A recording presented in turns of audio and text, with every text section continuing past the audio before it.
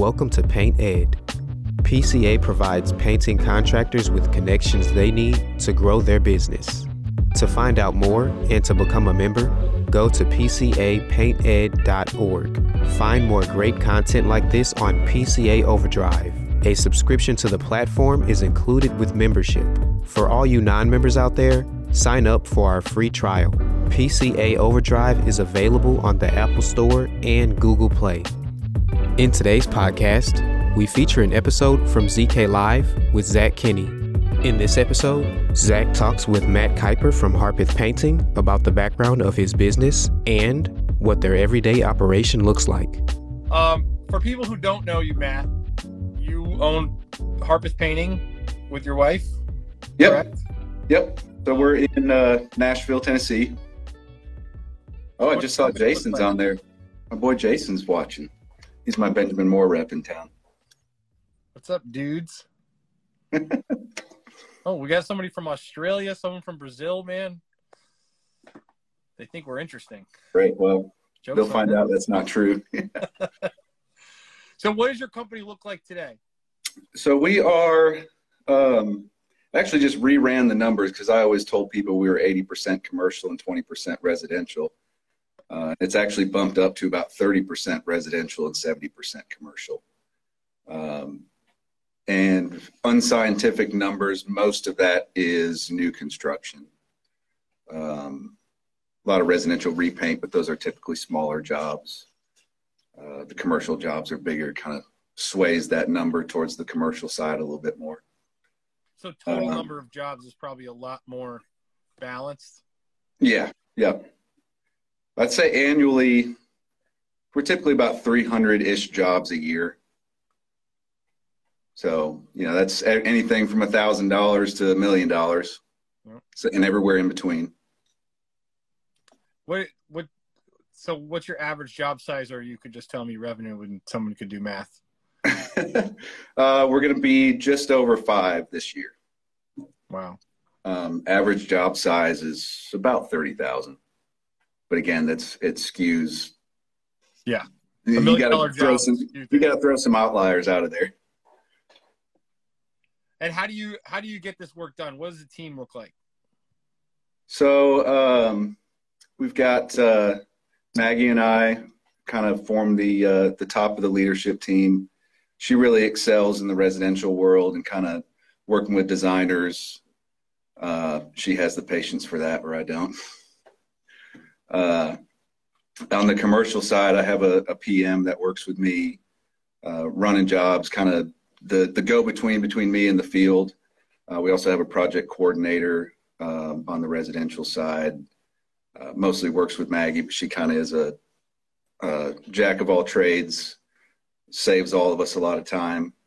And then we recently, since we've talked last, have a new sales estimator guy that's been, I think it's been 6 weeks now. So getting him going has been really exciting. And then the rest of it is just really good sub crews. So pretty lean and mean for what we're doing, but it works for our model. Yeah, the larger job sizes they don't need as much management. Yeah. I hear some of these guys, the bigger repaint residential guys doing 1,000, 2,000 jobs a year. The average job size of $3,000 to $4,000 or whatever. I think, what a headache! Just the logistical nightmare. It's a totally different business. It is, and they have to be so much more efficient in different ways than us. Mm-hmm. Yeah, even though we do kind of different things, it's more of the high touch. You're with the customer for a long period of time. There's less systems to be put in place for that sort of thing because it's unique problem solving. Each thing has its merit, but you can't. There's certain things you can't systemize in what we're doing. 5 minutes ago, I was having that conversation with the new business partner that we're bringing on, and he's one of those guys that's doing an average job size of 4,000 or 5,000, and they are incredibly systematized. And I'm going like, man, like this is a lot of relationship building. It's a lot of problem solving, like you were saying. There's a lot of back and forth, soft things that are Yeah. unquantifiable, and also oftentimes are very time sensitive, right? You know, if I was saying, like, I need to have some like gaps in my schedule to accommodate these things that come up. What does your schedule look like? It's jacked up. We run all our scheduling through Google Calendar, which I can show you sometime, but we kind of color code it by crew and crew size. And it's kind of nice for what we do, because some jobs may be on there for a year and it just carries over. And then you just kind of place those smaller ones in the gaps. But it's a constant, you know, it's a living, breathing schedule. We meet Mondays and Thursdays and just moving the puzzle pieces around visually, you know, literally moving the pieces around so that it all fits. It's just being proactive.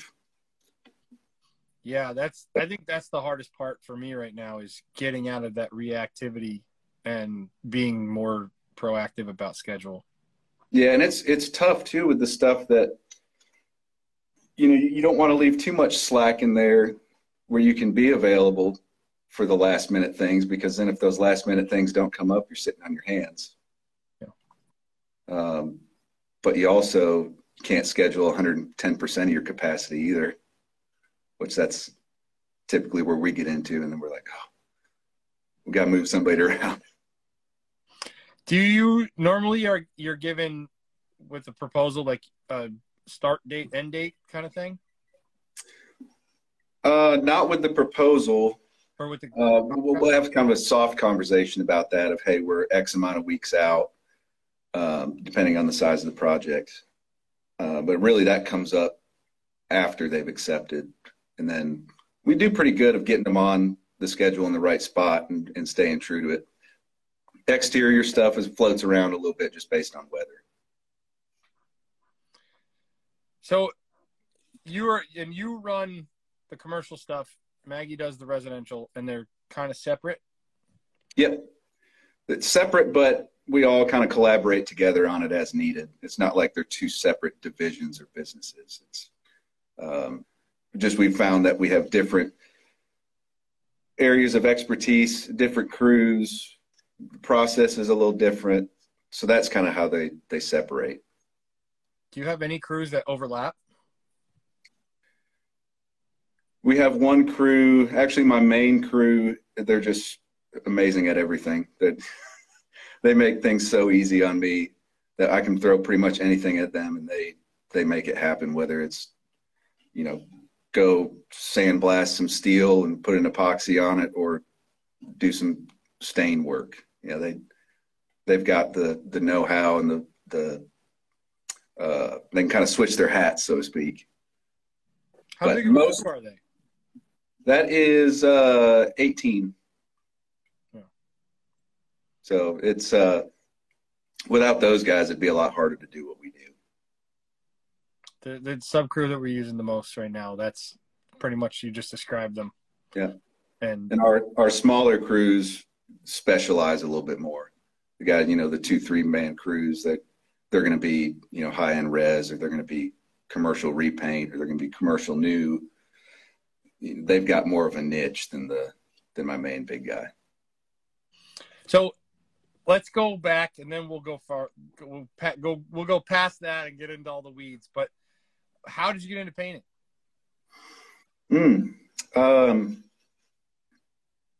Try to make a long story as short as possible. Never thought I would do anything in construction. Post college, I had always kind of did construction, miscellaneous things growing up. But started work for a small commercial builder, developer right out of college. Had a connection with him, and they were looking for somebody young and dumb like me. And thankfully got to learn a lot in a really short period of time with that company. I think I was there 4 years. And that was 2008, 9, kind of when the economy was doing crazy stuff back then. So the opportunities just weren't as good. Went to work on the road for a roofing company, project managing big out of town jobs. and had a connection with a painting contractor back here in Nashville. He called me out of the blue one day and said, "You ever interested in coming to work for a painting company?"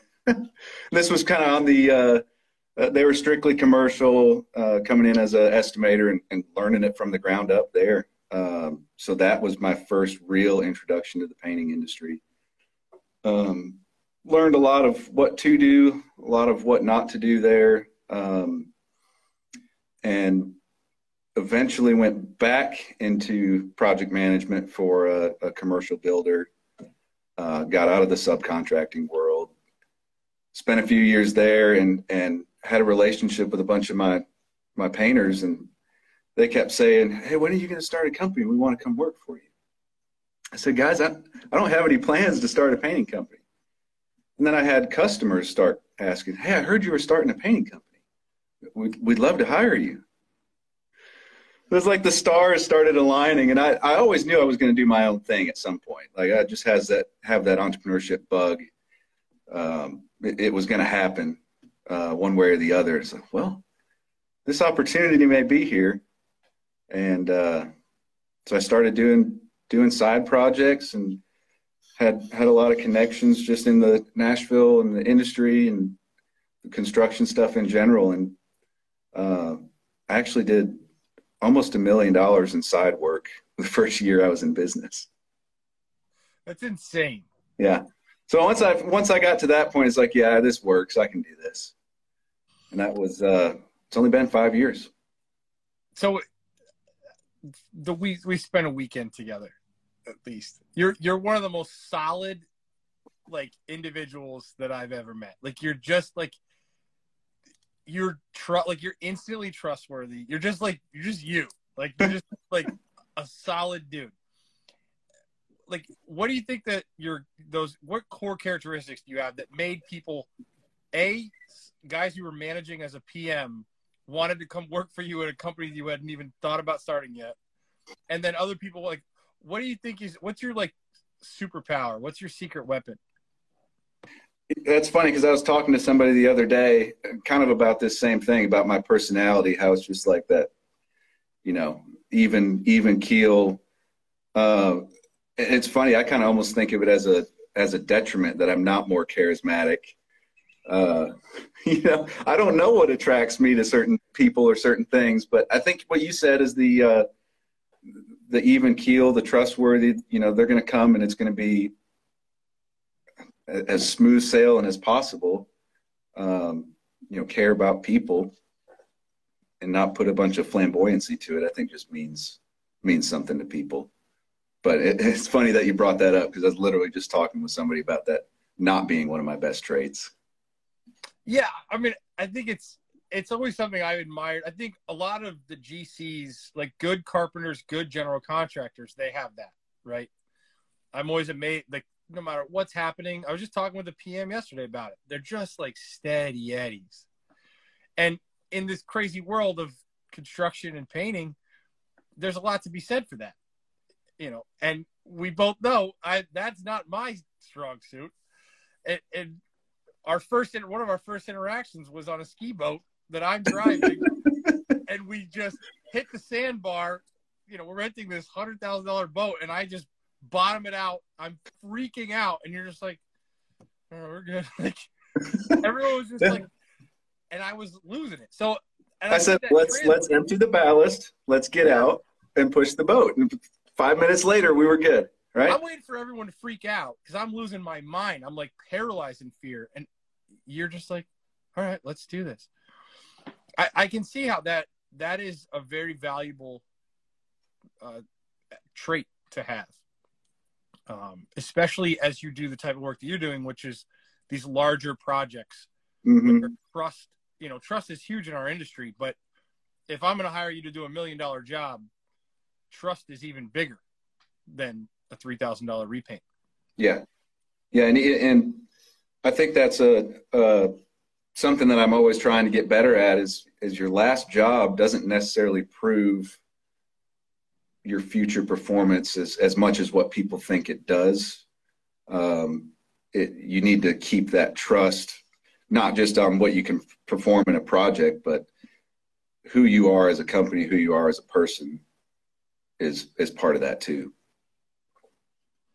Yeah, the reputation thing is huge, but it's hilarious because most people like they start a company and like, I don't know, I spent years and years and years trying to build a reputation, and you had one before you started. People were just drawn to that because, oh, look who's there. Flying, a little inside jokes there. Dude, the three Sorry, of us, man, Instagram that world. was the moment. I haven't been that scared in a while. Oh. Like, I'm going to ruin this boat, and Nick Slavik is never going to talk to me again. Everyone's going to think I'm an idiot. But that trip was a really good way to get really close to people in a short period of time, both in a business and personal sense. Yeah.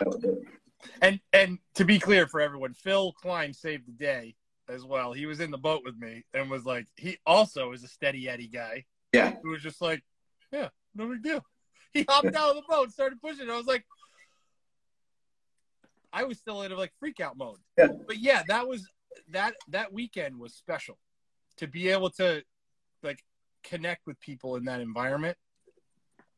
Yeah, I feel like I still feel this way, that I'm doing everything wrong and still somehow making this work. But then when I talk to everybody else, they're like, yeah, I don't know what I'm doing either.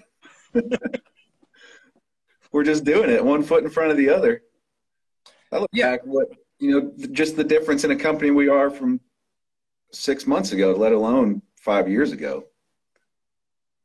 I think the same is probably true for you too. It's every day. I just, because you put the blinders on and you go forward. Mm-hmm. And anytime when I do get to stop and look back, you're like, wow, this is crazy. Mm-hmm. You're just being intentional and trying to do your best, and good things happen when you do that. Yeah. And I think that was that's been my formula, is just like, do the next right thing, like have a plan. And once you do that, like you can just put your like one foot in front of another and know like we're going someplace. Mm-hmm. It's easy when you like, I don't know, for me, having that plan. So when you went out on your own, you did $1 million in side work on accident. When did a plan come into place? I was planning that whole time. Okay. Part of that was before I found the PCA about 6 months after I started. I wasn't exposed to it before. And that's definitely one of the things when I got connected with that. It's like, oh, here's some tools. I can use this stuff. And that accelerated my knowledge quickly. Just the certain things of even just like, because I didn't come from a painting background. I never really painted myself until I started the company. Learned very quickly. But the resources online, man, I can't say enough about how much that helped me get started quickly. Yeah, I think there's a lot of people on Instagram still who don't get it because they've never joined PCA. And I'm always like, guys, I've been there, but when you join and you become a member of the National Organization for Paint Contractors, it's not just a bunch of dudes hanging out. There's a lot of substance there. How did you find the PCA? I think Google. I honestly have no idea. And I was like, this seems like a good idea. Yeah. Yeah. And then through that, it kind of exposed me to all the other stuff that was out there. All Nick Slavik's videos back in the day when he was doing all that YouTube stuff. It's like, that dude doesn't know how much he taught me how to paint. So pretty quickly, when you went out on your own, you had a pretty good idea of what you were going to be doing? Yeah, we started doing just smaller res repaint stuff because that's easy to get started, kind of bootstrap work. You get paid when you leave and kind of helps you develop good cash management. But pretty quickly, started doing commercial work because that's my area of expertise, and knew that's where I wanted to go. So our first job was with somebody that I had a long-term relationship with prior to starting, and he again had the trust, and I think it was like a $30,000 or $40,000 job, and it's like, oh, I don't know if I can do that. It's like, wow, this is huge. And then that was kind of the springboard. It's so interesting to me that you're like, because the residential repaint, like you're saying, like, yeah, you get the cash flow, it comes quick, but there's a lot of these forums, and you see these guys who are posting stuff in these forums about questions about running a business, and I don't know, I would say half of them I want to be like, stop and go back to work for somebody. You're not ready yet. Like, because like you were saying, you used your career as a springboard into this next thing. Like, you used the relationships you had built at your old job to start a company. Yeah. I love that. I think that makes a lot of sense to me, versus I'm going to leave my company, use none of the relationships I've built, and just go out into the world. I see that a lot. And I get it. People do that, but I think that people would be better off waiting, building real relationships, not trying to do some shortcut thing. Yeah. Yeah, that's definitely true.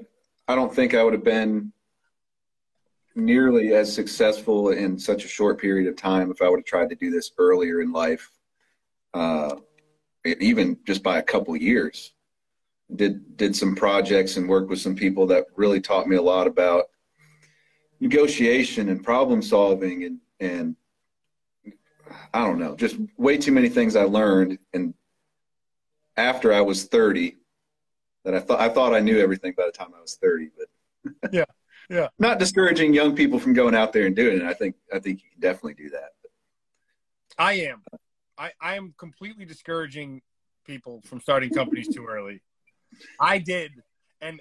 But like, again, like you just said, you went and you were an estimator for a painting company. Mm-hmm. Somebody paid you to learn how to estimate. Yep. That is such a different thing than being thrown to the wolves and just figuring out estimating on your own. Yeah. Right? That might take 5 years to learn what you learned in 3 months. Mm-hmm. So while it can be done, I mean, I did it in a way. I still work for guys and gained a lot of skills there, but I wasn't smart enough to go work in management or even like, anything above a painter. Yeah. And I think it definitely hurt my career. Yeah. There's the trade-off though, that I didn't learn the craft of painting until I was a painting contractor. Honestly, I had to fake it till I made it a little bit. I experimented with some things that probably weren't right, but learned, and now we're at a level pretty confident in what we're doing. So it just is. I have a lot of respect for the people that come from the trade and start a business too. Yeah, and I always say on it, this comes up a lot, but it would be nice if there was more professionalized companies like yours to be able to hire on a PM or to be able to hire on the estimator that you hired. Mm-hmm. Right? Because, and I think it's good for people to know that does exist. There are those jobs out there, right? For people who want to go start their own business, maybe come work for Harpeth Painting, or come work for us, or go find an established painting company in your area and maybe try to go up through the ranks a little bit instead of going from painter to business owner. Yeah. Yeah. We, actually my project manager didn't have any painting background when I hired him. So taught him everything. Maggie, same way. She didn't have any painting background. Our project coordinator didn't. The first hire that I actually made that had any painting experience was this new salesperson, and he moved to Nashville from Mobile, Alabama. So I wasn't I wasn't stealing him from a competitor, so to speak. You know, it's fresh to the area, but yeah, there's opportunity to learn from companies like us. You don't need to come in with a strong background in painting. Yeah, and I think the other thing that stood out to me is, like, you mentioned that your friend just called you and was like, hey, you want to come work for a painting company? And I think that goes both directions, right?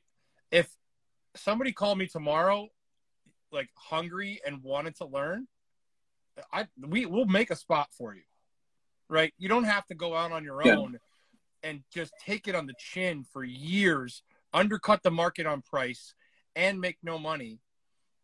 You could just make a couple phone calls, be proactive, and go get a job someplace to learn that next level of skill. Yep.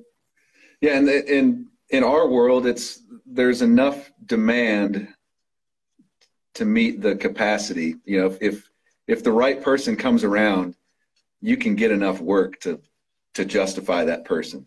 Yeah, that's kind of the boat that I'm in right now, is looking for another operations type guy, and as soon as I find that person, I'm hiring. You know, whether, you know, I'm not going to over commit on work right now, but as soon as that person's in the queue, I know I can ramp up sales. So what are the characteristics that you are looking for in that person? Number one is problem solver. Because the stuff that we do is so unique most of the time that if you don't know how to do it, you need to know how to figure out how to do it pretty quickly. And that's just kind of one of the, what's on the wall out there of our core values. Problem solving is out there. I think, yeah, you can fit a lot. As long as you fit the culture and can solve problems, I like you. So anybody listening who wants to up their game in the Nashville area or move to Nashville, send Harpeth Painting a DM on Instagram. He's looking for an operation. Bring it.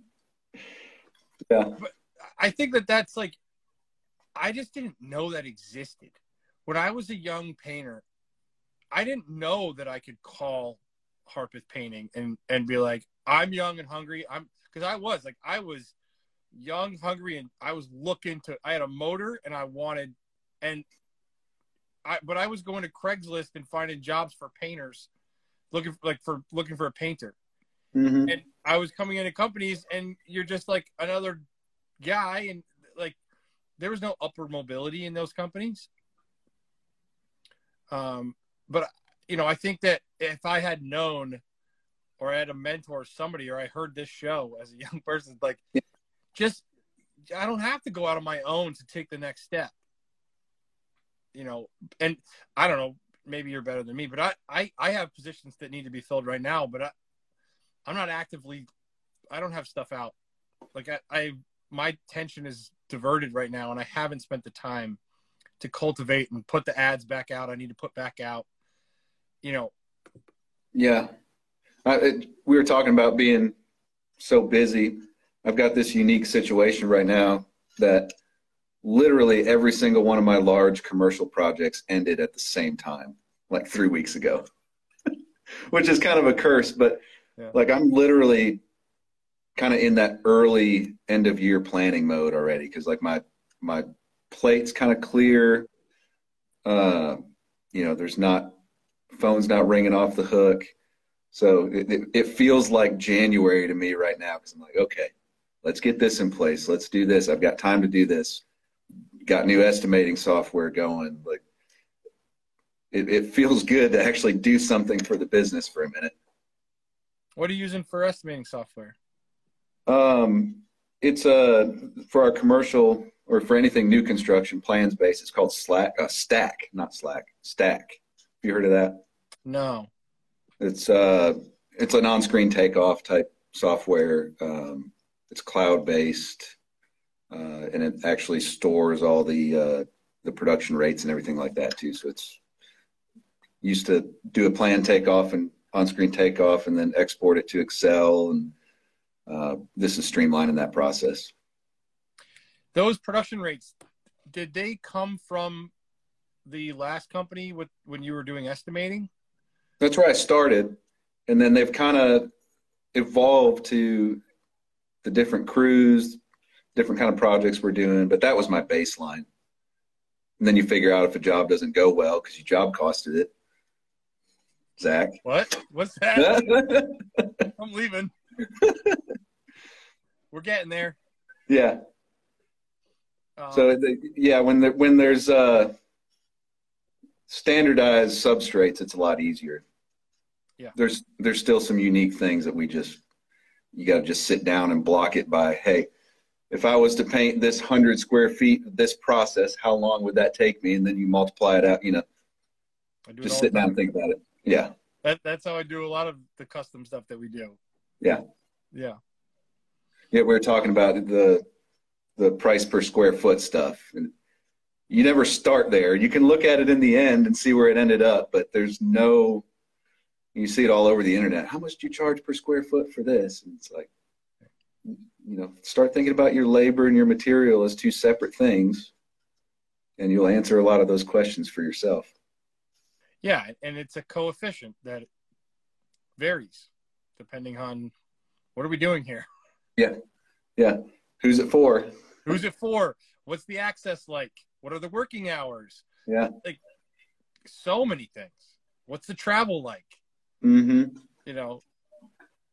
But if I'm a young contractor, I could go out on my own and have to learn those production rates from scratch, or you could at least start with the baseline. Mm-hmm. I think. It's right here. This is what you need.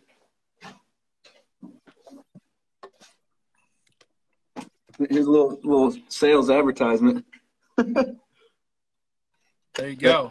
That's a good starting point too. If you don't know what your production rates are, start there. That's a good point. So you don't have to necessarily have been an estimator in a company, but you join the PCA and you get all of this aggregated knowledge as through the PCA standards. Yeah. Cost estimating books. But aren't those books like $400 or $500, man? Yeah, I think it was 160. But I remember when I first heard about the PCA, and I was broke I went to my first PCA event and probably had $1,000 to my name. Yeah. And I was like, I can't believe I'm spending $200 on a ticket for 2 days or some insane thing. And then I saw the price of books, and I was like, are you kidding me? Yeah. Paying that kind of money for a book? It's like, if I had just spent the money, it would have saved me thousands. Yeah. Yep. Exactly. Can I ask you a question? Yeah. You mentioned something about another partner. Is that off topic now, or? No, I'm bringing on a third partner. The deal's not done, so I'm not making it public as to who that is and all the details. But I'm selling 25% for a strategic partnership, because I think that I have a set of skills that are fairly well developed, and then I have some pretty big blind spots, and I have another business partner, Carney, and she has similar, and I think this third person is going to really bring in that missing piece to where, I'm not going to own as much of the company, but I think the part that I do own will be worth more in 10 years. And so, I'm really excited about it. Yeah, I perceive your expertise is in the product knowledge and the sales process, right? Yeah. Yeah. So you need more of the operation systems. Yeah. Yeah. My brain that's just not how I want to work. And, I will make all sorts of excuses why structure is not going to be good for me or whatever. And I know at least you know, I know that I'm wrong. And so I'm like, okay, I could either continue to double down on my strengths and accelerate there, or I could go through the extreme pain of trying to get my weaknesses to be decent. And I don't know, I'm just not a guy that likes pain. And so I'm going to go with the easier route. Nothing wrong with that. because I'm completely comfortable with, no, I'm not complete. Like, it's always a thing of like, I'm giving up 25% of the thing that I've literally put my blood, sweat, and tears into for 10 years straight. And, and this year versus next year and the year after, I mean, we just hit like an inflection point. So there's a part of me that's like, we had this conversation with them. It was like, I don't want to resent you a year from now when I'm like, you just got on like the rocket ship that I built. Yeah. But then as a mature adult, I can step back and go, well, this is obviously, that's not the case. Like, this person's going to add a lot of value, and I will be farther along. This company will look better. The financials will be better. The systems, we can scale this with this person in a way that I would have to spend 80 hours a week being miserable to ever come close. And it's like, at a certain point, it's like, throw the ego aside, have bring in another partner, and, have a bigger pie. Yeah, makes sense. So what do you think the inflection point was over the last year or two for your explosive growth? For a lot of, it was just a marketing thing. It was a brand recognition, reputation, a lot of business development, really. It was a lot of business development over years and years of spending the time, building the connections, earning trust. And, in our world of the higher end stuff and the larger jobs, like they don't just go like call in the phone book to get pricing. Like It's hard to you have to get pulled up into that world. And so, it's taken a long time of proving ourselves and working on the business development side a lot. And it's in the last 6 months, it's sort of like, it seems to be accelerating with like an exponential rate, or at least like a snowball that's really picking up speed. Mm-hmm. Are you, is there a group of competitors out there that you are pricing things against, or is it not so much that case? A little bit. Yeah. There are. So what we found is now we are giving a premium and a standard price for all of our GC when we bid projects, for the most part. And because I'm learning that these big high-end GCs, that like they're taking our numbers and putting them in spreadsheets and then submitting them to the client. And they're not seeing my incredibly detailed, beautiful proposal that I spent 5 hours on. They're just seeing a line item that says a number. Mm-hmm. And now, once that I found that out, it's like, okay, well, I'm going to put in standard pricing with premium upgrades. The other guys aren't even going to offer any premium upgrades. What I would have called our standard line of painting is now a premium upgrade. And we're saying like, hey, we can compete at, like, if we show up and paint, like we can compete there pretty close. Like we're right in the mix. But also we have all of these premium upgrades that you can pick from and the one we're on now, I think like 75% of the house ended up being a premium upgrade. But it's still all of its fine paints, just different prep levels. Yes. Because at the end of the day, for us, the paint is really going to be that's just what we leave behind. And to me, I just believe in the product so much. And again, that is a differentiator for us. Even if we are a little more with our standard pricing, we're using a product that's going to last twice as long. Mm-hmm. But again, without that years of business development and building those relationships, like generally we're going to have the designer advocating for us in that meeting with the builder.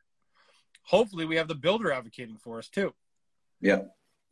And because what I found is that's kind of what it takes to get someone to go with the high price is context. Because unfortunately, these clients I don't get to meet the clients in that decision-making process. That is truly the downside of some of that higher end residential stuff is you're insulated between the contractor and the designer and the homeowner. Really, the homeowner is the one that's going to live there for 20 years and wants it to look and feel like magic. it hurts my heart that the way the system is, because I see clients, they're not getting what they really want sometimes, because the process is just the process. You know, they bid the project a lot of times with placeholder budgets, then they win the job, and then they go out to bid. And when they held $150,000 for paint, when my entry level price might be $300, and I might have premium upgrades to $700, and if the client was given those options, they might actually be very interested in them. But if the GC gave $150 budget, they look pretty bad bringing me in for 3, 5, and 7. Yeah. So I don't get brought to the table in those situations sometimes. And so I've changed how I'm playing the game of estimating to get to the table. But again, it doesn't come just through GC. It comes through designer GC. Yeah. You know, we find more success with once you've done something with a designer, they're more the liaison between the contractor and the homeowner. And if they're familiar with your pricing and your product, they can kind of advocate for you a little bit better. Yeah. Because you need somebody in that room to talk about the difference versus just numbers on a spreadsheet. And yeah, that's, you know, that just comes, for me, that's been just years of putting out the work, executing at a high level, building relationships, earning trust. You know, and we haven't, by no means do we have it figured out, but yeah, it's really hard when you're like, God, if I could just talk to the client, we could figure out what matters to them, and we could tailor this paint job to them.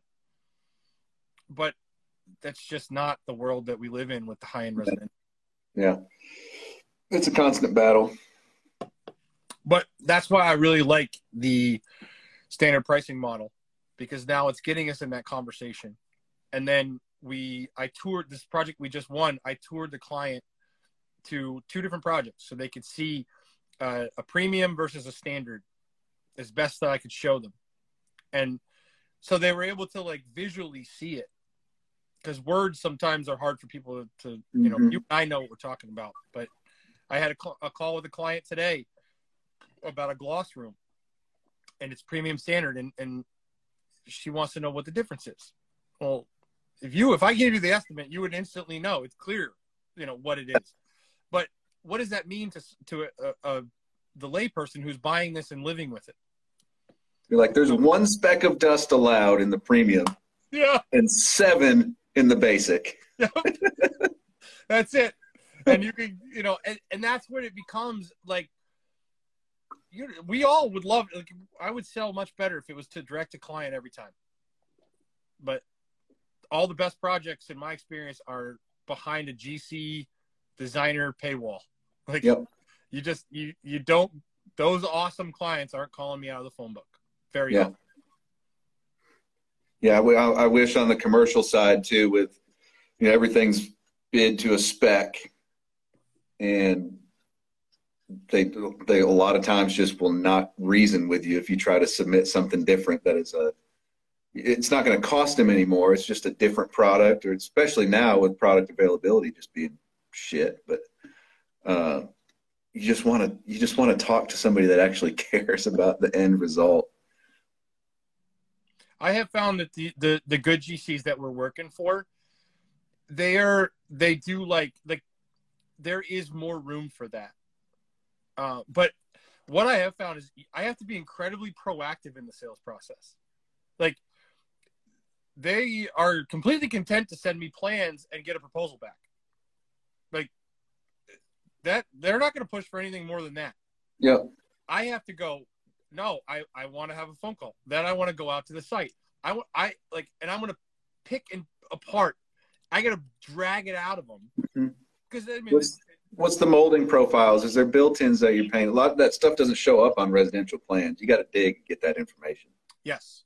Is it brushed or sprayed? It did, like we were looking at a huge one yesterday. I was out, and it's like, look, now that we're this far down the road and we're looking like we may be the preferred contractor, I don't even want to bid this project and not use FP on the exterior. You know, we're only painting soffits on the whole exterior of a 30,000 square foot custom home, and they're black. Yeah. If we're going to use not FPE paint, like, this doesn't make any sense. Like, you're talking about a, you know, $40-50 million build, upgrading the paint for a few $1,000s and getting twice the life. Pennies. You know, and in this case, the PM is really good, and he's like, that's actually, the client would really like to hear that, you know. But what do I have to do? I have to write paragraphs in my proposal, because I'm not going to get to meet the client till we win the job. So in my proposal, I'm going to write a couple paragraphs about why we're using this exterior grade paint. But I mean, I probably submitted 15 bids similar to this in the last 3 years that just probably didn't get submitted to the client because I didn't understand all of the little things. The other thing I will say, what you were talking about with the spec, that's why, like, building relationships with the architects who are speccing these things, you know, has been big. Like, I had an architect on here on the show, and we've become friends outside, and we've helped him write his spec for bids as they go out. I've had another architect reach out through Instagram, and we helped write the spec, completely independent of whether we do the work. But, you know, I have found that the good architects, they want to hear from the experts about, like, what are these coatings and what can we do? Maybe more so than what these paint companies are going to tell them. I think it's different in the residential guys and the commercial guys in that sense. A lot of these commercial architects are global firms. You know, you might be able to get to somebody. They're just, you know, copy and paste in a 10-year-old Sherwin-Williams spec, you know, and then when you try to convince them that the product isn't even around anymore, they're like, oh no, that's not true. It is. Like, that's a different world. I can take the architects golfing. You can't. Yeah. I like my local architects. Yeah. Yeah. I think that's tough. And yeah, Jason just commented he rewrites specs, and he is an advocate. He's one of the good ones that'll drag down on those architects to get it done. Jason, he's a GC? No, he's my Benjamin Moore rep. Oh. He's still listening to this for some reason. He loves paint. I think everybody on here loves paint. You were watching. iDecorate just had an interesting idea. I'm gonna write this down, actually. What about a video proposal or introduction of yourself? I'm gonna ask my GCs if they would present that and how that. Dude, you could slide into DMs that way. Find out who the customer is and just send an unsolicited video. That's not creepy at all. I just signed an NDA the other day to a project, but now that I've sent it, I signed it. Now I can send him a message directly, right? Yeah. That's not weird. You try it first. Let me know how it goes. Yeah. Hi, billionaire entrepreneur. I'm your painter. I want to be your painter. And here are the 5 reasons why you should hire me. And I have, like, a whiteboard behind me. But I think that, like, I don't even know if that would work, because they're taking my beautiful written proposal and they're putting it into an Excel spreadsheet. To think that a GC in a client meeting is going to pull out a video. Yeah. Probably not going to happen. It's a good idea. That the tactical part of it would be tough to figure out. I think that, and that's where, like, for me, what I see working is you get in with the GC. So this big GC that we're working for now, it started through Instagram. They're young people in the company. We're like, these guys are legit. I sent them messages. We went back and forth for a year. I looked at a couple projects for their property management division. Didn't get them. Finally, I got a small, like, $30,000 property management division project. We were able to execute. We got in their system. We were there now. We performed like we said we would. And, like, it's like baby steps. And then I developed relationships with the designers and kept that going. And then another project came around with that builder. And it's like, oh, I worked for you. I mean, it was a tiny project for you guys, but I worked for you guys. And then it's this like slow, steady relationship building climb. Yeah. And you probably don't have a lot that you work with. It's probably a select few, and then the word spreads within that company. They may be doing 2 or 3 builds at a time.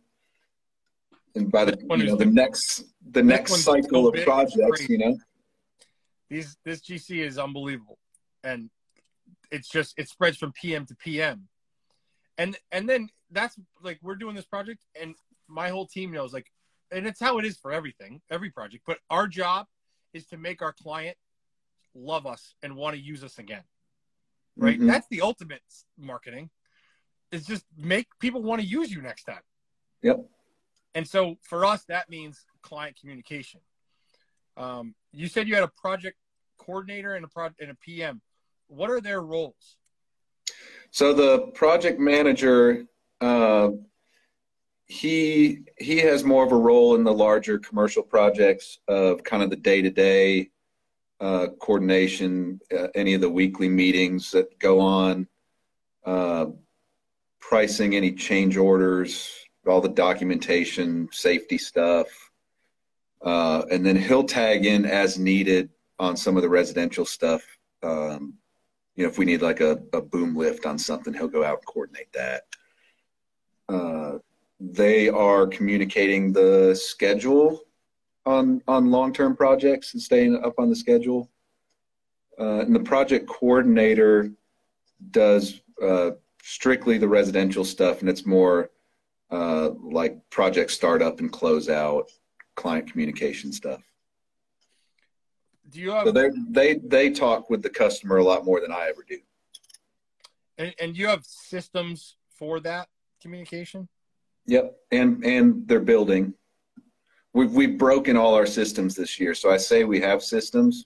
We did, and they all broke. So because we just growth, bigger, adding people quickly kind of broke some of those systems, but we're reestablishing them. So you'll do about $5 million this year. What did you do the year before? 3.2. Yeah, that's a pretty big jump. And we're I'm going to say it, 7 next year. Let's go. Now I said it, it's going to happen. Everyone listening, we're going to hold Matt to that. Yeah. Show us your P&L a year from now. You're going to get messages. Yeah. But I think that it's a good point what you were saying earlier. Like you're relieved to be done with those 3 projects all in a row, because we both know the only way you'll do 7 well next year is if you spend a bunch of time planning. Mm-hmm. Right? Well, that's what I would think. Yeah. Oh yeah. Because you can get all the work you want, but you got to make it profitable. Yeah. You got to do it well. And that looks very different from 3 million to 7 million. Yeah. Right. 3 million was pretty much just me and half of Maggie. So this year it's 5 of us. Yeah. It's a lot of extra overhead to go 2 million. But that's kind of the formula that you see, is because as you get removed from things, you got to have more people involved and more systems in place. We're feeling that now. And, I get frustrated on a weekly basis or bi-weekly basis on, like, my first instinct is like, how could this person have let this happen? And then 5 seconds later, you're like, dude, what are you talking about? Did you set them up for success? Like, did you build a system that they're following incorrectly? Yep. Oh, wait, no, you didn't. You just thought words were enough. You could tell somebody something once, and that would be enough. Yeah. And, man, that is something that I struggle with big time, is I just assume people are going to do the right thing. Like you said, if you tell them once, it's like, that's how we do it, but you're not reinstating it. It's not written down. You don't talk about it. You can't expect them to do it. Yeah, because it's so much more than, like, it's like trying to tell someone who doesn't speak a language fluently something in a language you speak fluently. Like tell them a concept, describe a concept. Like they're just trying to figure out the words, never mind. Like there's not where to me, it's like, I know my business so deeply, how I want things done. They're so ingrained in my brain that when I say it one time, it's got 400 connections in my head, and it's easy for me to remember. But to somebody who's hearing this information, out of context for the first or second time, it's not going to be seared in there as clearly as it is in my head when I say it. And we have a lot of people here, even with my sub crews, that have a real ownership mentality, but they're still not owners. They can operate with that mentality, but they still aren't going home and sitting there and it's rattling around in their head. There's got to be a balance with what you give them. You can't assume that they're just going to do what you would do. Yeah. And I've had to learn that pretty quickly. Still not very good at it. Yeah, I struggle with it. I literally said that word for word what you just said. I said to somebody today. It's like Maggie even gets mad at me. She's like, "You got to unload what's in your head." Yes. And that's why I'm bringing on the partner that I'm bringing on, because I'm very confident that they are going to incredibly efficiently put all of this stuff into systems that can be followed. I mean, I know what could I do it? Nick Slavic and I have talked about it 14 million times. Of course. He came to ZKFS and he wrote the SOP for Gloss. Oh, hang on.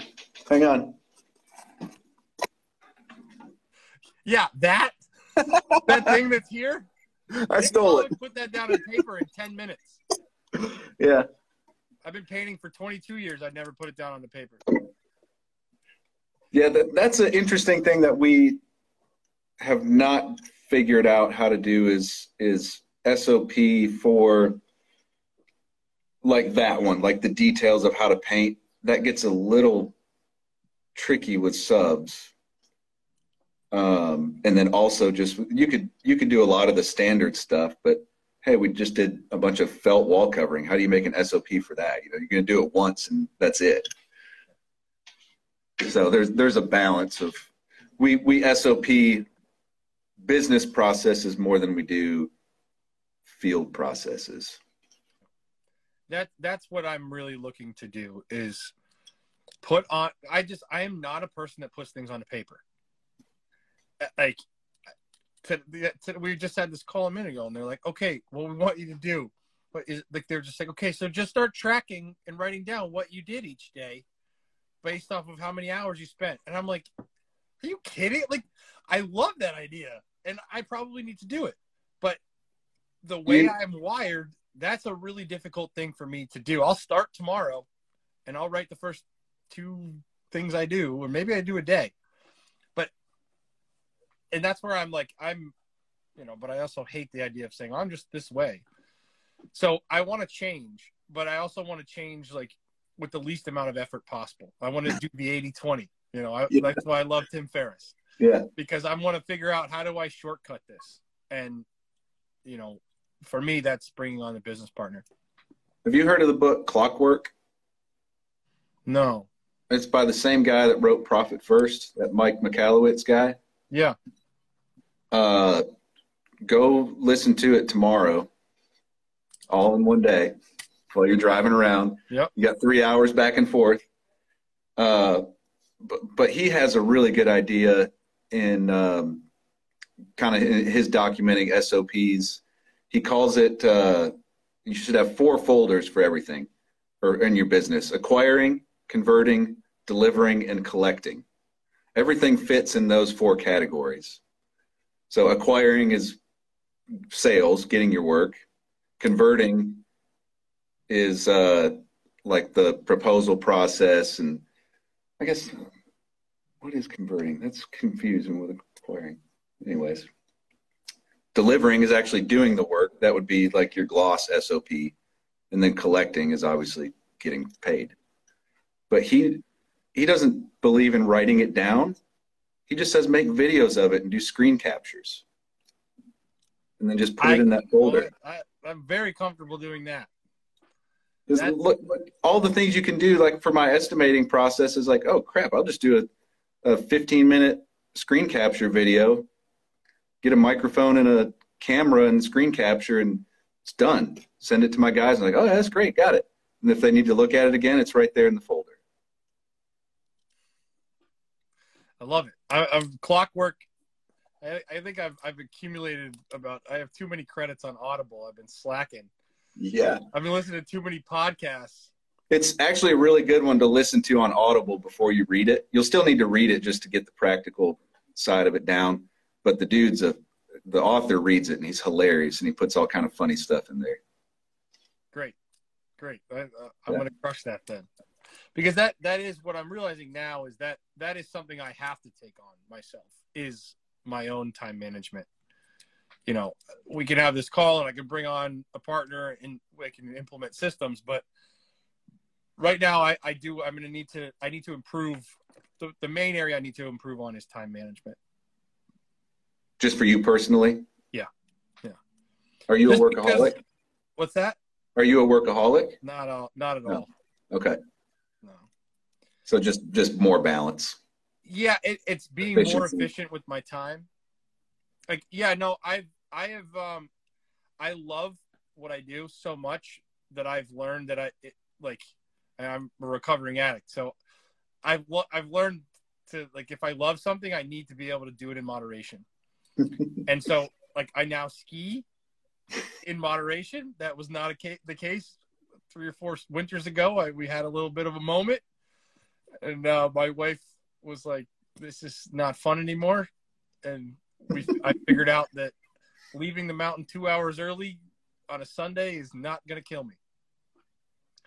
And so I think that, yeah, I'm lucky that I have, through recovery, I have made sure that work didn't become a thing that I was allowed to put 80 hours in this week. Like, it's just not something that I will let myself do. Because, yeah, I know that there's a short-term payoff there, but the long-term, you know, my relationships will suffer. I won't be as effective. But that being said, my 8 to 10 hours of work in a day, I think I'm a pretty reactive person throughout my day. And I've gotten good. Like, I'm really good at juggling the balls. Mm-hmm. But again, the long game to that is, well, what happens if they throw 7 more balls in? Well, yep. Eventually, you know, if juggling is how you're getting through life, you know, I'd rather, like, build a, like, little pyramid out of the balls and, like, keep them. Yeah. Like, that's what I know I need to do, but it's not always easy. Yeah. No, I agree. The hardest thing for me to give up is some of the project management stuff and obviously I'm doing all the sales and estimating in the commercial world. I've given up some of the project management now, but I've got to figure out how to give up that sales and estimating process. And that is the scariest one. Yeah. That's the one I think I will give up last for sure. Well, it's my area. It's like what I'm good at. So it's the hardest thing to give up because I'm good at it. And whoever I hire is probably going to be better, but, you know, realizing that they are is going to take time. Yeah. Where did the name Harpeth Painting come from for everybody out there? It's a river in our town, specifically kind of where we live on the west side of town. And it flooded our house in 2010. The Harpeth River did. So it's kind of a little payback. It's tremendous. That story was insane. And that was, when did you start the company? 5 years ago. When was that? 17? 17. Is that what it was? Yeah. When did you know that Harpeth Painting was going to be what you called it?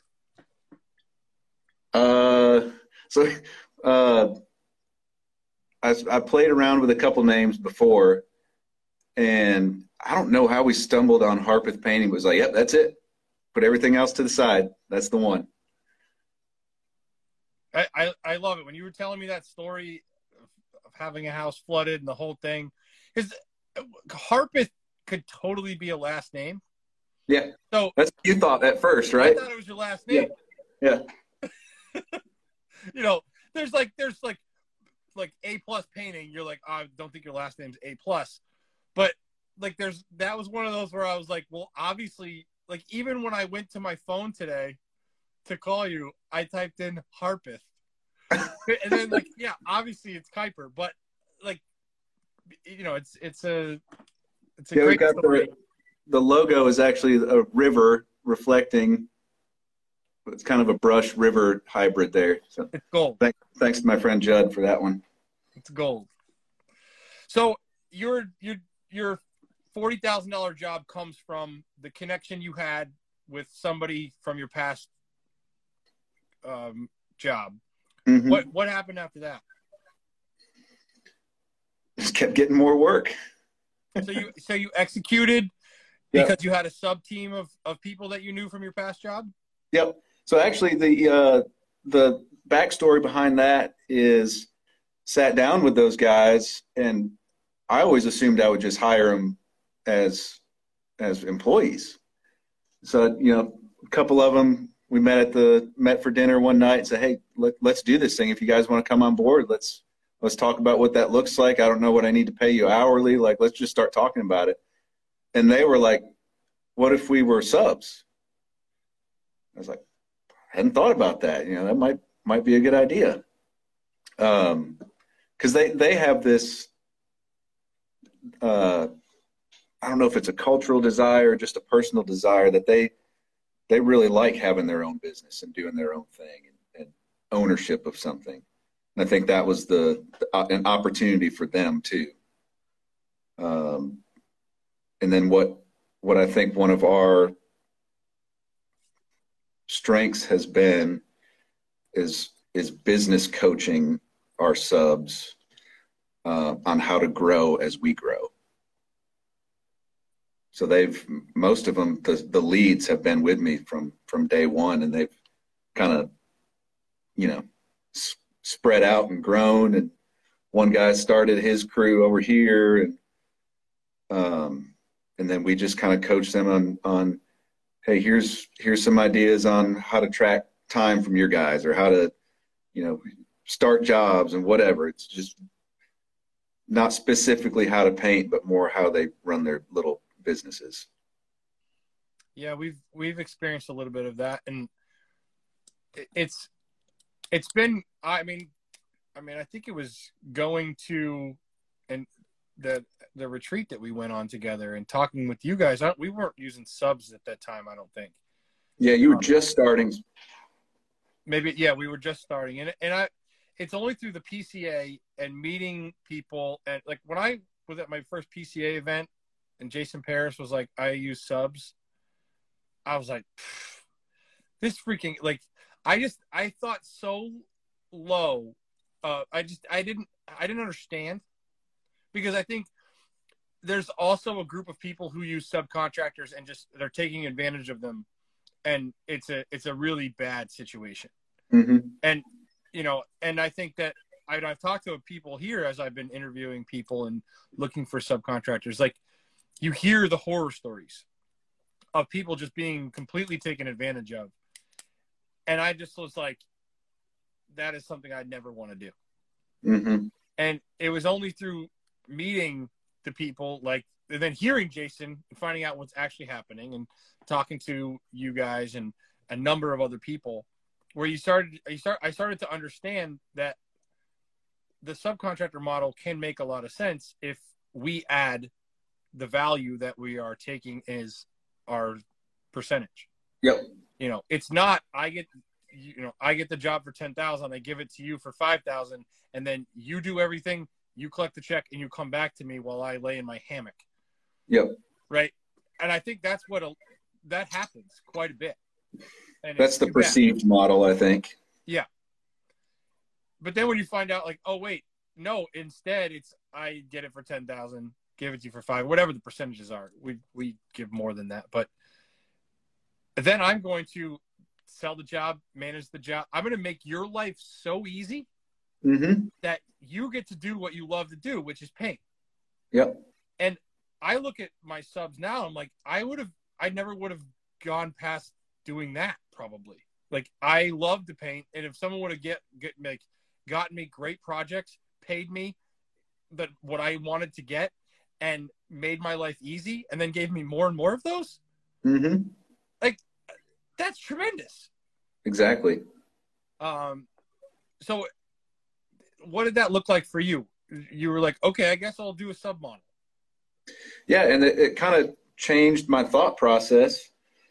From the I don't really know how to say not the business perspective, but just the model in general. I think I realized how effective it could be and how quickly it could grow and how little or how much I could do by myself starting out.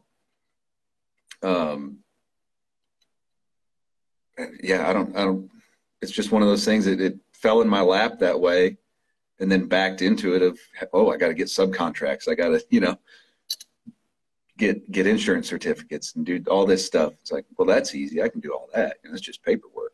Yeah. And then the other thing people always like, I thought, and people ask me is like, well, do the clients know you're using subcontractors? And I don't know about you, but like, yeah, of course. Like, yeah.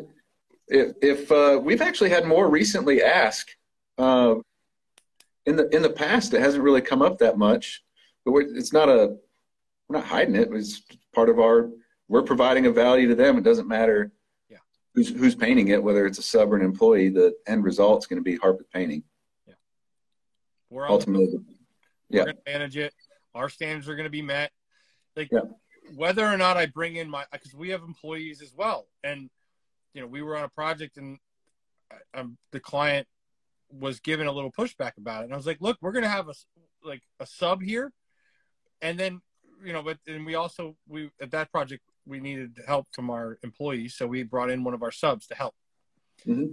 And it's like, look, at the end of the day, there's no difference. They work together. It's all the same. It's just, like you said, they want an ownership mentality. They own their end. And we are managing the project. It's a CK Painting project. Yeah. Standards will be met and everything will be done through us. Yeah. We have the same thing. We've got 4 or 5 right now, employees, painters, so they'll be on jobs together and it's the same result. Yeah. And that's what I realized is now, like to run a sub model, you have to add a lot of value, right? If we're not adding value, we go extinct as a business in general, whether either we're ripping off the client or we're ripping off the sub. Yep. But if we can find a way to make the client, us, and the sub all win-win-win, that means everyone's bringing something to the table. Mm-hmm. And once I could wrap my head around that, it's like, oh yeah, like we're going to build this awesome sales, marketing, and project management arm. And then our production will be majority taken care of by subcontractors. Yep. And my job is to make them want to work with us more than they want to work direct to client. And simple. It's so simple. Hard. Yeah. I don't know why everyone makes such a big deal of it running a business thing. Yeah. It's just that easy. 2 sentences. You're done. Yeah. Just sell it and produce it. But that's what always like bugged me when I would like, I'm interviewing these guys and it's like, okay, so you're doing $5 million this year. You just produce, like for me, it was production, managing employees for production was always the biggest thing. You're like, wait, what? Like you just produced $7 million? And it's like, well, yeah, because there's guys who only are focused on production. Their business is production only. And then the other guy's business is the sales, the marketing, the client, the management, all of those things. So I was trying to do all of them. And no wonder I wasn't finding it was pretty hard. One person can cap out in a really good business at about 2.5 to 3 million if you're Superman. And at that point you're going to break. Yeah. I know some guys that have done stuff like that. I met a guy at Fine Paints of Europe training certification, which is this weekend, actually. I can't wait. I think it's this weekend, yeah. And this guy was telling me how he was running 120 guys. They were doing drywall. They were doing framing, drywall, and painting in New York City because like the GCs loved that the schedule could all be controlled internally. And he was waking up at like 3 a.m. going. He had no office help. He was running the whole show. And we're all just peppering him with questions like, dude, this doesn't make any sense. What are you talking about? You know, he's like, yeah, I get to the office by 4 a.m. and I work till freaking 11 o'clock at night. And, you know, well, as far as I know, I don't think I'm talking out of school. I'm pretty sure he's out of business. You know, that is not a sustainable thing. And it hurt me. It made, first I felt like a complete loser. I was like, wow, this guy is a freaking superhuman. I'm a slacker. I'm just a complete slacker. But again, yeah, I want to build a business that's sustainable over time. Yeah, and that really comes down to that bottom line number. I think there's still a lot of, I wouldn't just say painting contractors, but a lot of trades contractors that, you know, if they paid themselves $100,000 a year, then they're fine. You know, that's all they need. That business didn't actually make anything. You know, the business needs to make money for you to be successful in the long term. Yeah. We'll pay you $100,000 to do all the work you were just doing, and you can come home at 5 o'clock. Yeah. Because something's going to happen. Job's going to go bad. Economy's going to get soft, whatever. And you're going to need something to live on. And resiliency, if you're just living, you know, on crackers for your net profit, it's not going to work. And that's another thing that came from me from the PCA. The concept of what is your net profit and how to calculate it and all gross profit on jobs and all of that stuff. If the PCA hadn't come around, I mean, I would still be that guy who was like, I mean, my rent's paid. I got some money in the bank. Like, what are you talking about? I'm chasing revenue. And I chased revenue for the first 5 years blindly. I'm making less money each year as revenue went up. Yeah. And having more headaches and having more burned bridges. And, you know, thank God I've met some smart people at the PCA who were like, you know, you should be doing a minimum of 10% net profit at least and pay yourself really well. Yeah. But the goal should be 15 or 20. Yep. And then you start to go like, oh, wait a second. Like, how do I do that? You know, because I talk to guys all the time that were me 5 years ago, and they're like, I'm making great money. And when you hear that, it's always just like, all right, well, tell me what that means. What does great money mean? Because I'm worried now. And it's like, okay, well, like, let's break it down. And, you know, how many hours are you working that isn't producing? And next thing you know, you're not really making very much. And taking all the risk. Yeah. There's an immense amount of risk in what we do. Yeah. If there's not enough profit in it for the amount of risk that we take on. Yeah, it's true. It, like, you know, who knows? Like, there's a lot to that. But if it wasn't for being exposed to those ideas, you know, I would never have known what to strive for. You know? Mm-hmm. Makes sense. So you just went from $40,000 project to like, oh, then we just like blew up and did $5 million. Give me a little bit. Let me see. Let's see. Big project timeline. So what were the lessons you learned on the $40,000 project? That one, there wasn't a lot of lesson to learn on. Again, it kind of goes back to what my history was, that I was on the opposite side of this. I was a project manager hiring painting contractors and running these jobs. So I knew the way these projects run. I knew who the players were. So that wasn't a surprise. I think the surprise came, we did a project, an office building. It was a shell office building, parking garage. It's kind of our first real, like, big project. It was a few $100,000. And realized, like, oh, cash flow's a thing. That my first thought when you said that was like, I was going to ask you, how did cash flow work from that? So I learned very quickly how to get a line of credit. And thankfully having a good relationship with a banker helped. But really once we got over that kind of first hump, it was okay.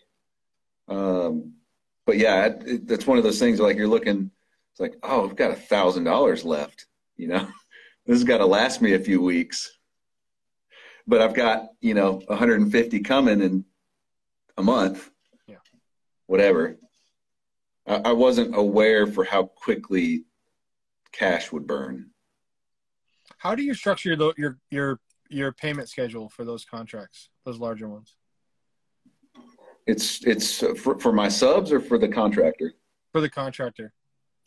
They structure both. it. I'm interested in both. So I get paid by the contractor when they get paid by their owner. It's typically a pay when paid clause. So best case scenario, that's 30 days. Often it's 90. And you just got to plan on it being 90. Don't expect it any quicker. But we pay our subs weekly. That's one of the things that we do that they really like. And then we also pay our trade accounts quickly and in full. Keeps people liking us. Yeah. We're basically just a bank. You're just a big bank. So, and again, in order to do that, you better have good margins. All that. Yep. And it gets easier as you get that revenue up to a certain level, because then there's enough of that retained earnings that you can kind of float some of it. Yeah. We're in that pain point right now of the growth has happened so fast and the cash flow is not there, because as we're getting the larger projects, the stuff takes longer and they're larger checks. And it's like, yeah, we have 150,000 out, but we got to pay out now. Yeah. And we're already seeing like, yes, a year from now, that problem won't be here if we continue on this trajectory. Mm-hmm. But so it's worth it if you can to get that line of credit as big of one as you can, because it's free money right now, pretty much. Yeah. Rates are so reasonable. And even if you just use it for a month or whatever, it's nice to have it there. So within your subcontracts, it's broken down. They do the job for 100,000.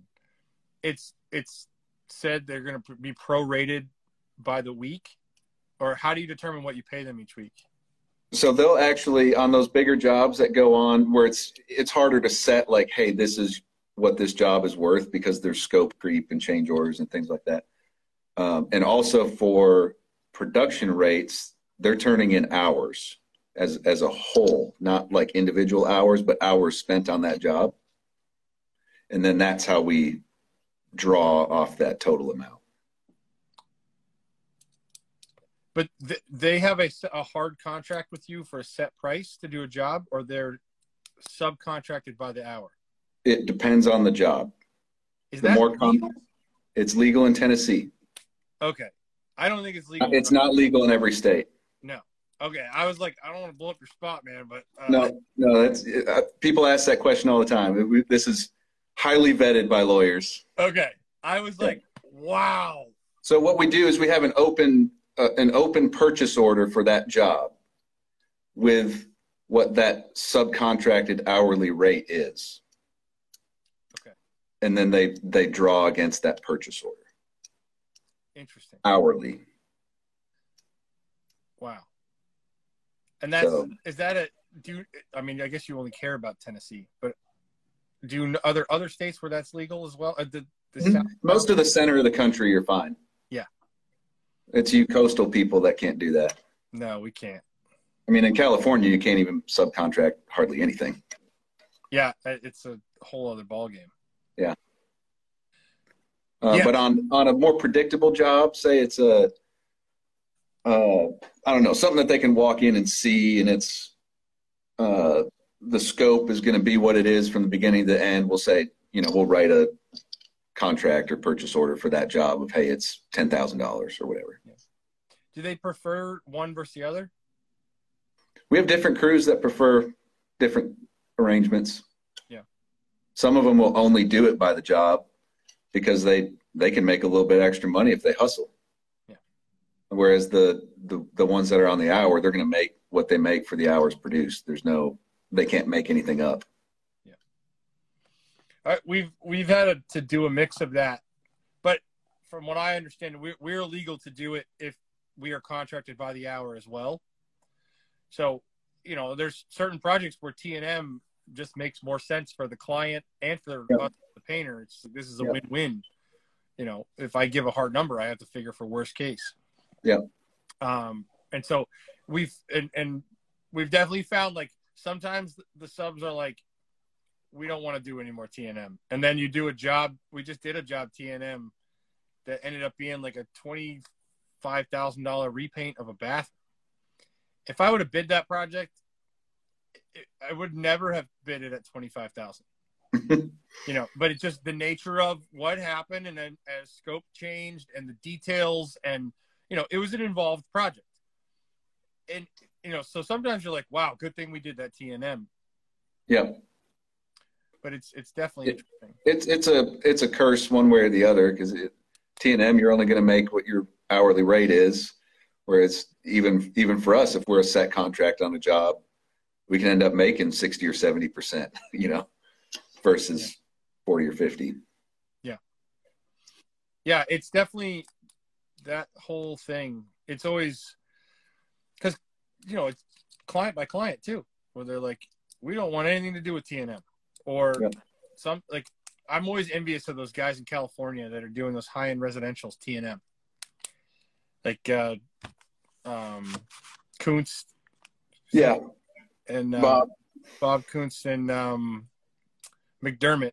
McDermott was on here, and he's like, oh, yeah, we do all of our high-end residentials T&M. And I'm just like, I've talked to all my GCs. They're like, that's just, we know that makes the most sense. I was talking with the architect on a project. We bid for like $1.4 million. I'm like, do you realize that this is so much more cost effective if you just did it T&M? Mm-hmm. Yeah, we kind of do, but nobody does that.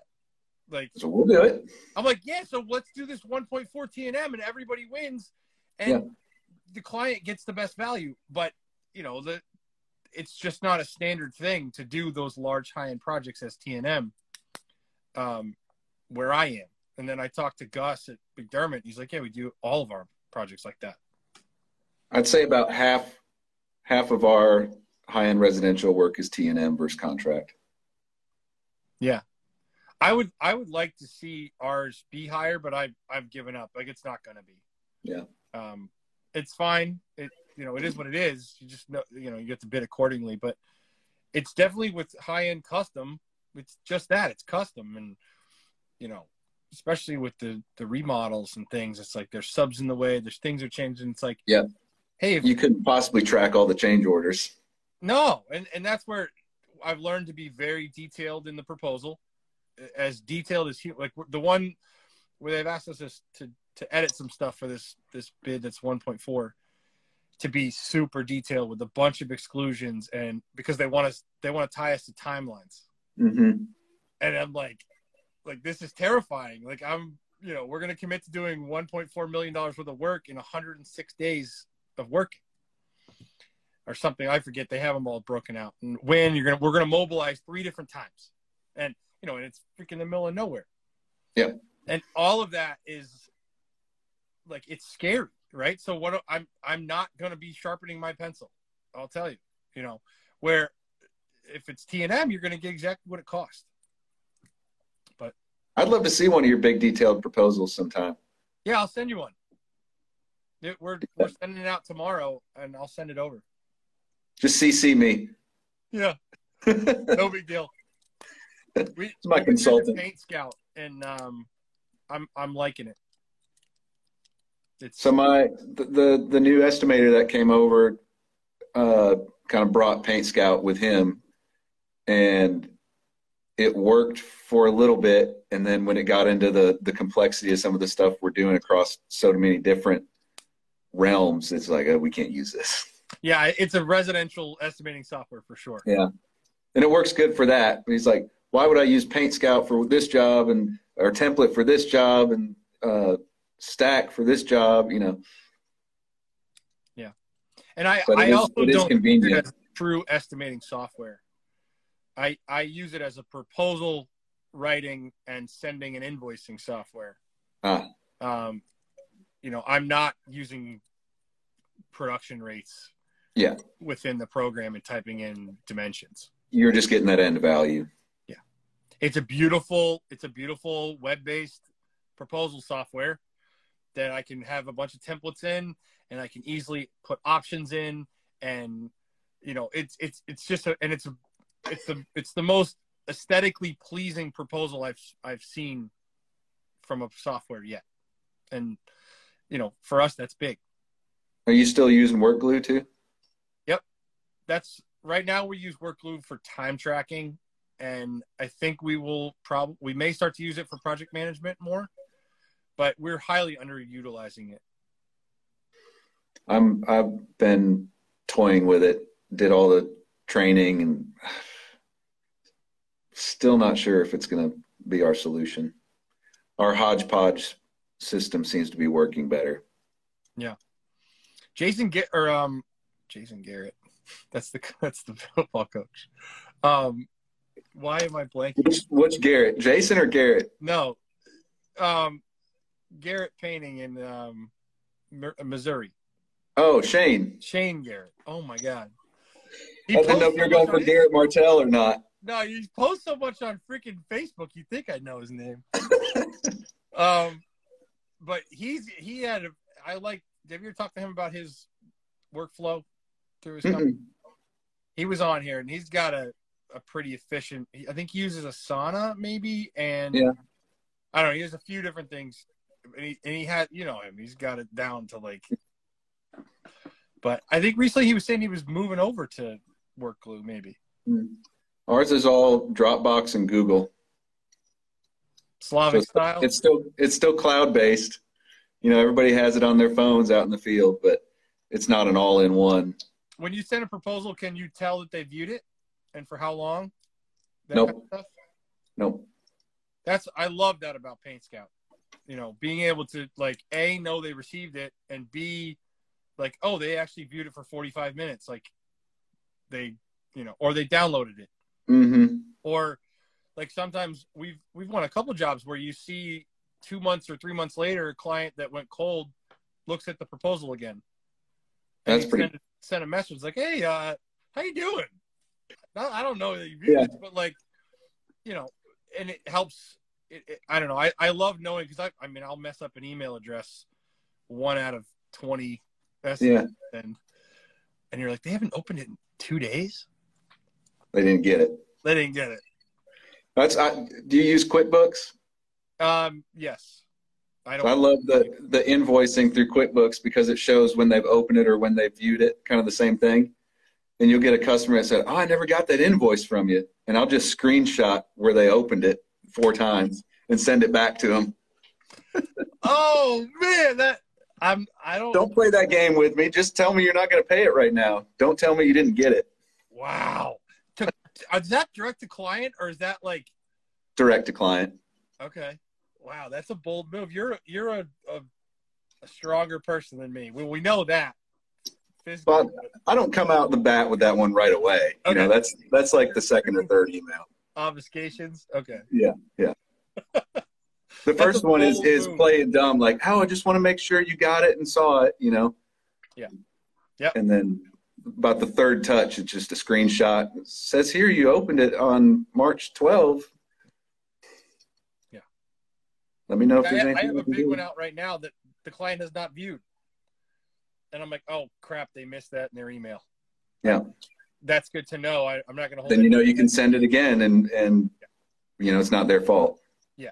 I'm not going to hold some weird resentment about not getting paid when I know they didn't see it. Yeah, exactly. So good stuff. What's next? You just where were we? I threw you off. You're So you brought that sub crew. Where'd you find did all of the sub crews kind of start from people you knew, or when did you start getting ones that you didn't know? Over the last couple of years, and that typically we'll stay in the network of people, and a lot of times they just call us when things get slow in the winter, and we'll interview them and test them out on projects in the winter. And basically when we need them, they'll come work with us because of our reputation, and it's not a problem for us getting labor. Yeah. But the key is to build the relationship with them in the winter when they're slow. Yeah. And you make their lives easier than, like, why would they want to go anywhere else? Exactly. Yeah. Some of the bigger franchise companies that we all know operate here, and they'll burn through them pretty quick. It's a good opportunity to find people. Usually they're good, or they just need a little coaching, and they're not going to be thrown on one of our high-end projects day one. They're going to go paint my house day one. Yeah. They're not painting for the celebrities that you paint for. No, that takes a little while to earn that level of trust. But you got to start them somewhere and figure out what they're good at and where their niche is. And so we do actually. Our house has been painted too many times. My in-laws' house has been painted too many times. It's like they're in on the trial system too. That's tremendous. Perfect. And they don't know. When did you work for your first rock star? Because you're natural, they all work, don't they? First legit rock star was 3 years ago, or country star. The project manager was a friend of mine from church. More relationships. That's it. I love it. We had no business doing it, but we did it and did it well. Yeah. Those are the fun ones. Yeah. So how did that come about? Why'd they go with you and not their normal painters? I should ask people that question because I don't know. I can only assume, and I think it goes back to what we talked about at the beginning of the show. But I didn't have any track record. Personally, anyone who's been around you for any period of time, you just, because you're so genuine, you're authentic. That's like the word of the freaking decade, right? Don't go to California, man. You freak them all out with your actual authenticity. But yeah, you were just by being the real deal and just have you just always been self-confident? No. Was that but were you born this way, or did you coach yourself up? It's been a long work in progress. Therapy. Yeah. I don't know. No, I'd say I'm probably a different person over the last 10 years than I was before that. That makes me happy. It's possible. Yeah. I'm doing the work too. Don't go changing, Zach. Well, I'm working hard at it too. I can't. Therapy is amazing. Yeah. Everybody needs it. I agree. You go to the gym for your body. It's the gym for your emotions. Yep. But yeah, I think you have a presence to you that I think the guy from church was like, first of all, you've probably been going to the same church for a while, I guess. Yeah. We played in the band together, and we had that relationship. So. And did you ever try to sell him? Yeah. Mm-mm. He was talking about this project, and I was like, "Oh, that sounds pretty neat. Where's that at? Who's it for?" And I just left it at that. And then 6 months later, he calls me. It's like, "Hey, we need you to get some primer out here on this job." I was like, "What job?" It's like, "Oh, that one down in Columbia." Okay, that was it. That's something I've had to. There was never a talk about price. It's unreal. that's been very hard for me, and still is, especially when you know you're the perfect fit for that project, and you're talking to somebody that's the decider, to just be a person and talk about anything but the project and about work, and to not be like, boy, like don't forget us, we do good painting, like, yeah. like I don't know, that was not taught to me. I did not know that. I probably embarrassed myself a million times trying to like push what we do on people, because I know we're the real deal, and I know that we are a great value, and I want to like scream it from the rooftops down everyone's throat. But then, you know, with some experience in life, you realize that's not how you convince people to change their minds. It's not how you can like make people want to do business with you. I almost never, and I should probably do more of it, but I almost never, like say I'm golfing with a PM, I'm not going to bring up any of the projects we just bid. Yeah. Just let it slide. You know, if they feel it's right for us and I've done a good job selling Harpeth Painting as a whole, I don't know that it's maybe there's pros and cons to it, but that's just the way I do it. Your way is the way. I think that is it. It's having the patience and just like putting one step in front of the other, being the real deal, and not while you're golfing just talk about your company and what you can do for them the whole time. Mm-hmm. Right. That is something that I've definitely learned the hard way. And it always feels like you're leaving something on the table. Always. Like, I should have asked for the sale, you know? Yeah. You read any of those sales books, I should have been pushing. Mm-hmm. Yeah. That. If anyone's like anyone who made it this deep into this conversation, first of all, congratulations. You're a real psycho like us. And second of all, I think that is absolute gold, you know, as far as in business in many ways, you know. There may be different, you know, if you're a residential repaint guy, like, you know, you're doing all those $1,000, $3,000 jobs, and that's your bread and butter. You might need a more polished sales process. You know, hey, sign this proposal before I leave, or the price is going up 10%. You know, there's some value in that world, I think. I agree.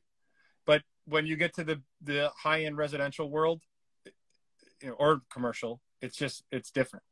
Mm-hmm.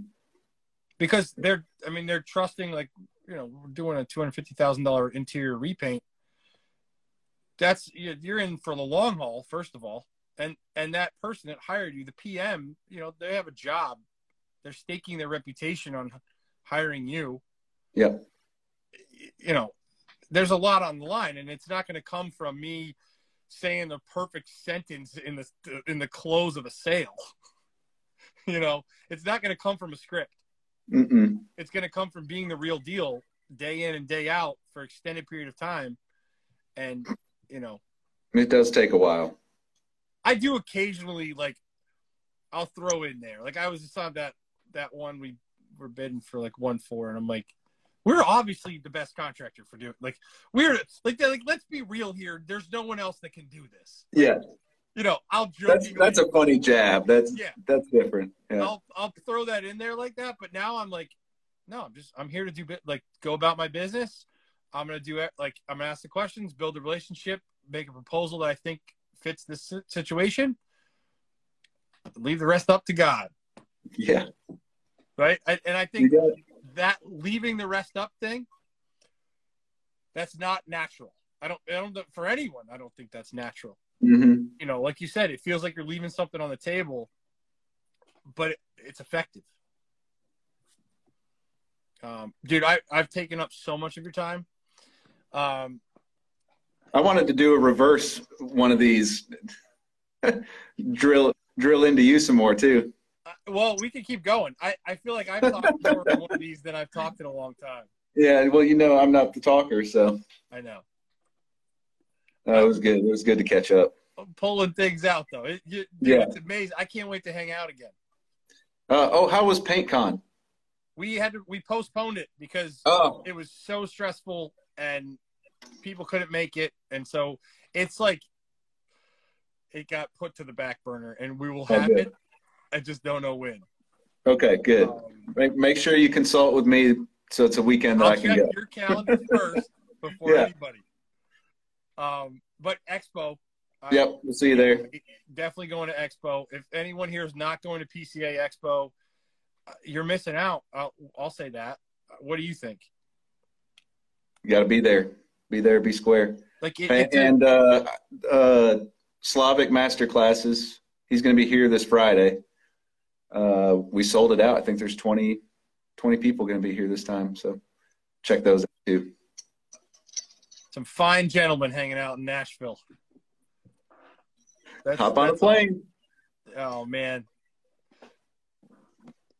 I'm really excited about Expo, though, I will say. That's going to be a good one. I have to go to CERT this weekend and then all the things. But I'll be in Vermont nerding out about paint with the nerdiest of the nerds. Yeah, have fun up there. I can't. It's going to be a good one. But, yeah, I think PCA Expo was something that Nick Slavic originally convinced me to go to. I think like 3 years ago I went to my first one. And I went purely on trusting the word of Nick. I was like, I'm going to go for it. So anyone who needs any like impetus, like I give you my word that Expo will be worth it. I hope a few people go who weren't going to go before. Because I'll never miss one from now on. It's not even a question. Yep. It's already booked. I know. Let's go. Yeah. All right. Well, we have 3 questions that we asked everybody at the end. Oh, yeah. I forgot about this. So the first question, I need a DIY painting tip from a guy who's a DIYer not that long. DIY painter, prime with oil. This is so weird. At 7:59, 6:59, I was messaging somebody about how I don't use the water-based primer from Fine Paints almost at all, and that it's hard to ever want to leave oil. I love that tip. If in doubt, use oil primer. Yep. All right. Favorite piece of paint paraphernalia? It can be a tool, piece of equipment, a software, you name it. Ooh, paint paraphernalia. Something to help you do your job. Or that you just love. Oh, I like my little ventless spray booth. Ooh. Open face, ventless. Yeah. I know of them. I've never known anyone that owned one. Yeah, it was really difficult to assemble. They are. That's why they have people who, when you buy them, they're like, we'll install it for X thousands. And you're like, that's ridiculous. This showed up on a truck from Canada, and I put it together with my dad. That's how mine showed up. And I looked at it. I told him, no way, I'm putting this thing together. I'm a handy. I like putting stuff together. And mine was a full, huge enclosed thing. Yeah. But couldn't even imagine. I looked at it and I made the call instantly. Like, dude, somebody help me put this together. Yeah. So tell me about it a little bit. It's a small one. It's just like an 8x6 open face. I got one too small because it doesn't fit like those big giant doors in it.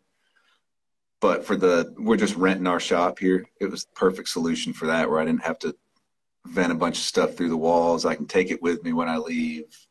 I can upgrade. It wasn't that expensive.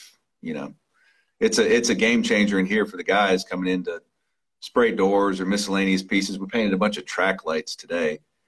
Like, there's not paint all over everything, you know. So do you know what kind of CFM it has? No, but I could look it up. Yeah, I'd be interested to know, like, how much air is it really pulling? And does it use the same filtration, like same exhaust filters that like my spray booth would use? I don't know. It has giant charcoal filters for the VOCs.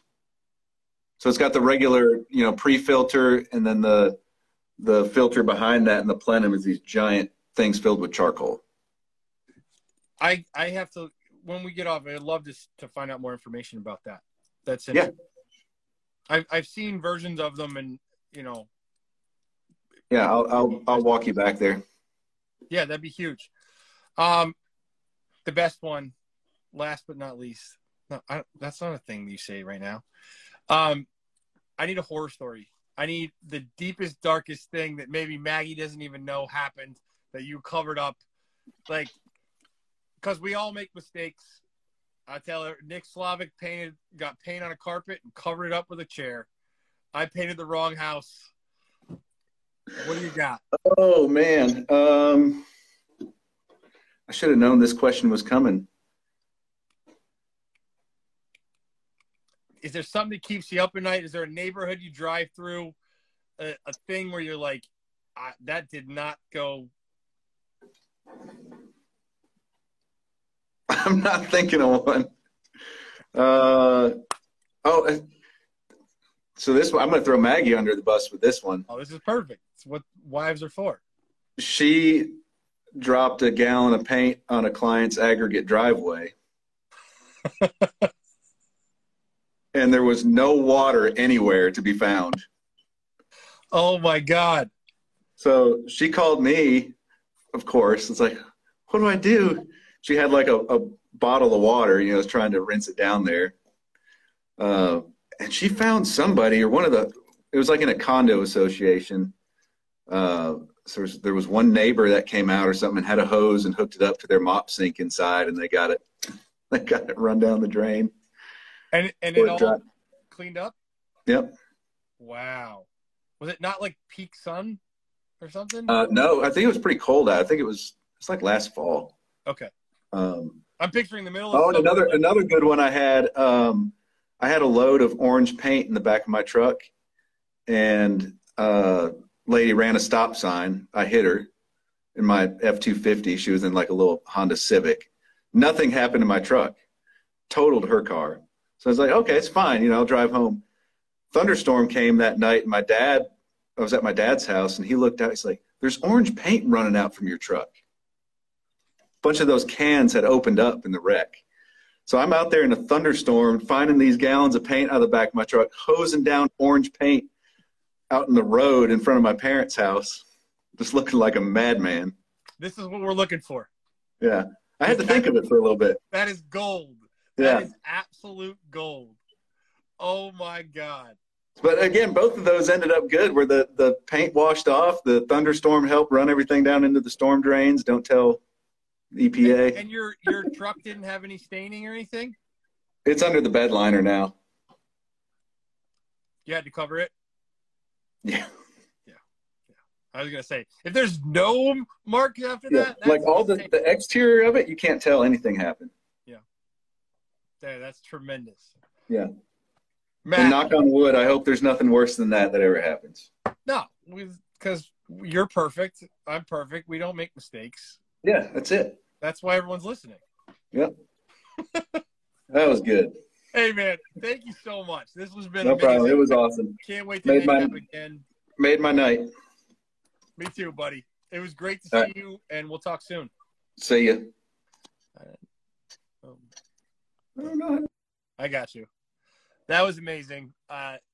Anyone who doesn't know Matt, for those who know Matt, everybody knows that guy is as solid as they come. Just a great human being, and I was really honored to get to meet him and spend time with him.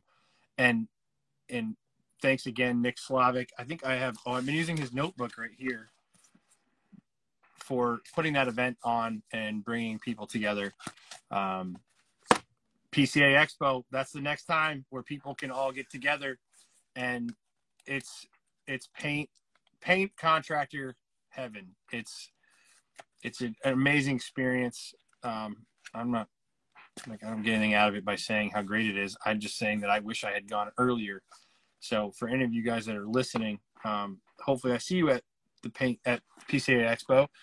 I think it's in Orlando. I think it's in March, the first or second weekend of March, something like that. I don't know. We have it booked already. Again, everybody, thanks for watching. Don't forget, I do the Close Friends feature on Instagram. I'm utilizing it heavily now. It's a completely behind the scenes. If you are a client, you are not allowed. If you are anybody but a paint contractor, it's for paint contractors only.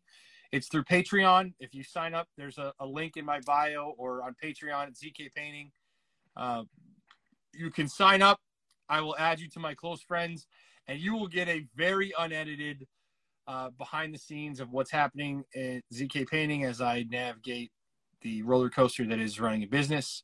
It's the extreme highs and the extreme lows. Those are the things that are really not well suited for public consumption. But we all know they're happening. I just document them in an unedited way because I know all the people who are viewing it, I could get to control. So if you want to learn something, be entertained, check out Patreon. You can also check out the Patreon for the Q&A that I do every Sunday night. The Q&A goes up Sunday night. You have all week to put all the questions you ever want in there. And then I go live Sunday night at 9:30 and I answer all of them and riff on whatever I'm thinking of at the moment, which last Sunday I was in we got an apartment in Boston, didn't have internet yet. I'm in the public spaces doing a live show in the corner like a psycho.